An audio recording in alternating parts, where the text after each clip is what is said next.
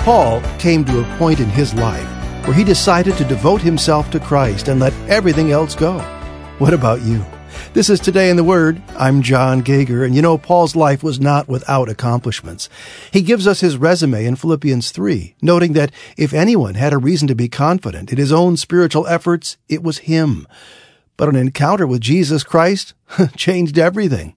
Paul suddenly realized that what he had been trusting in was not true righteousness, but self-righteousness. Big difference.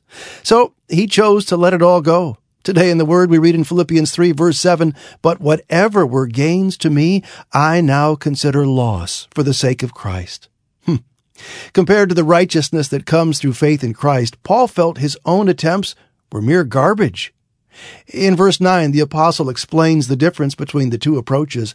One was a righteousness of my own that comes from the law, and the other was the righteousness that comes from God on the basis of faith.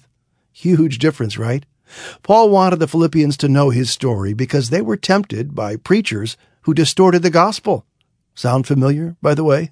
We've got them in our day.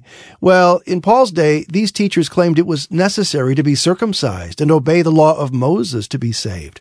The apostle disagreed strongly. Hey, do you expect God to accept you because of your own efforts and religious practices?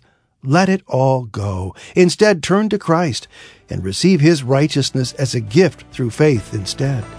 A friend will be glad to pray with you, answer your questions about knowing Jesus, if you'll just call 888-NEED-HIM. There's no cost, no obligation.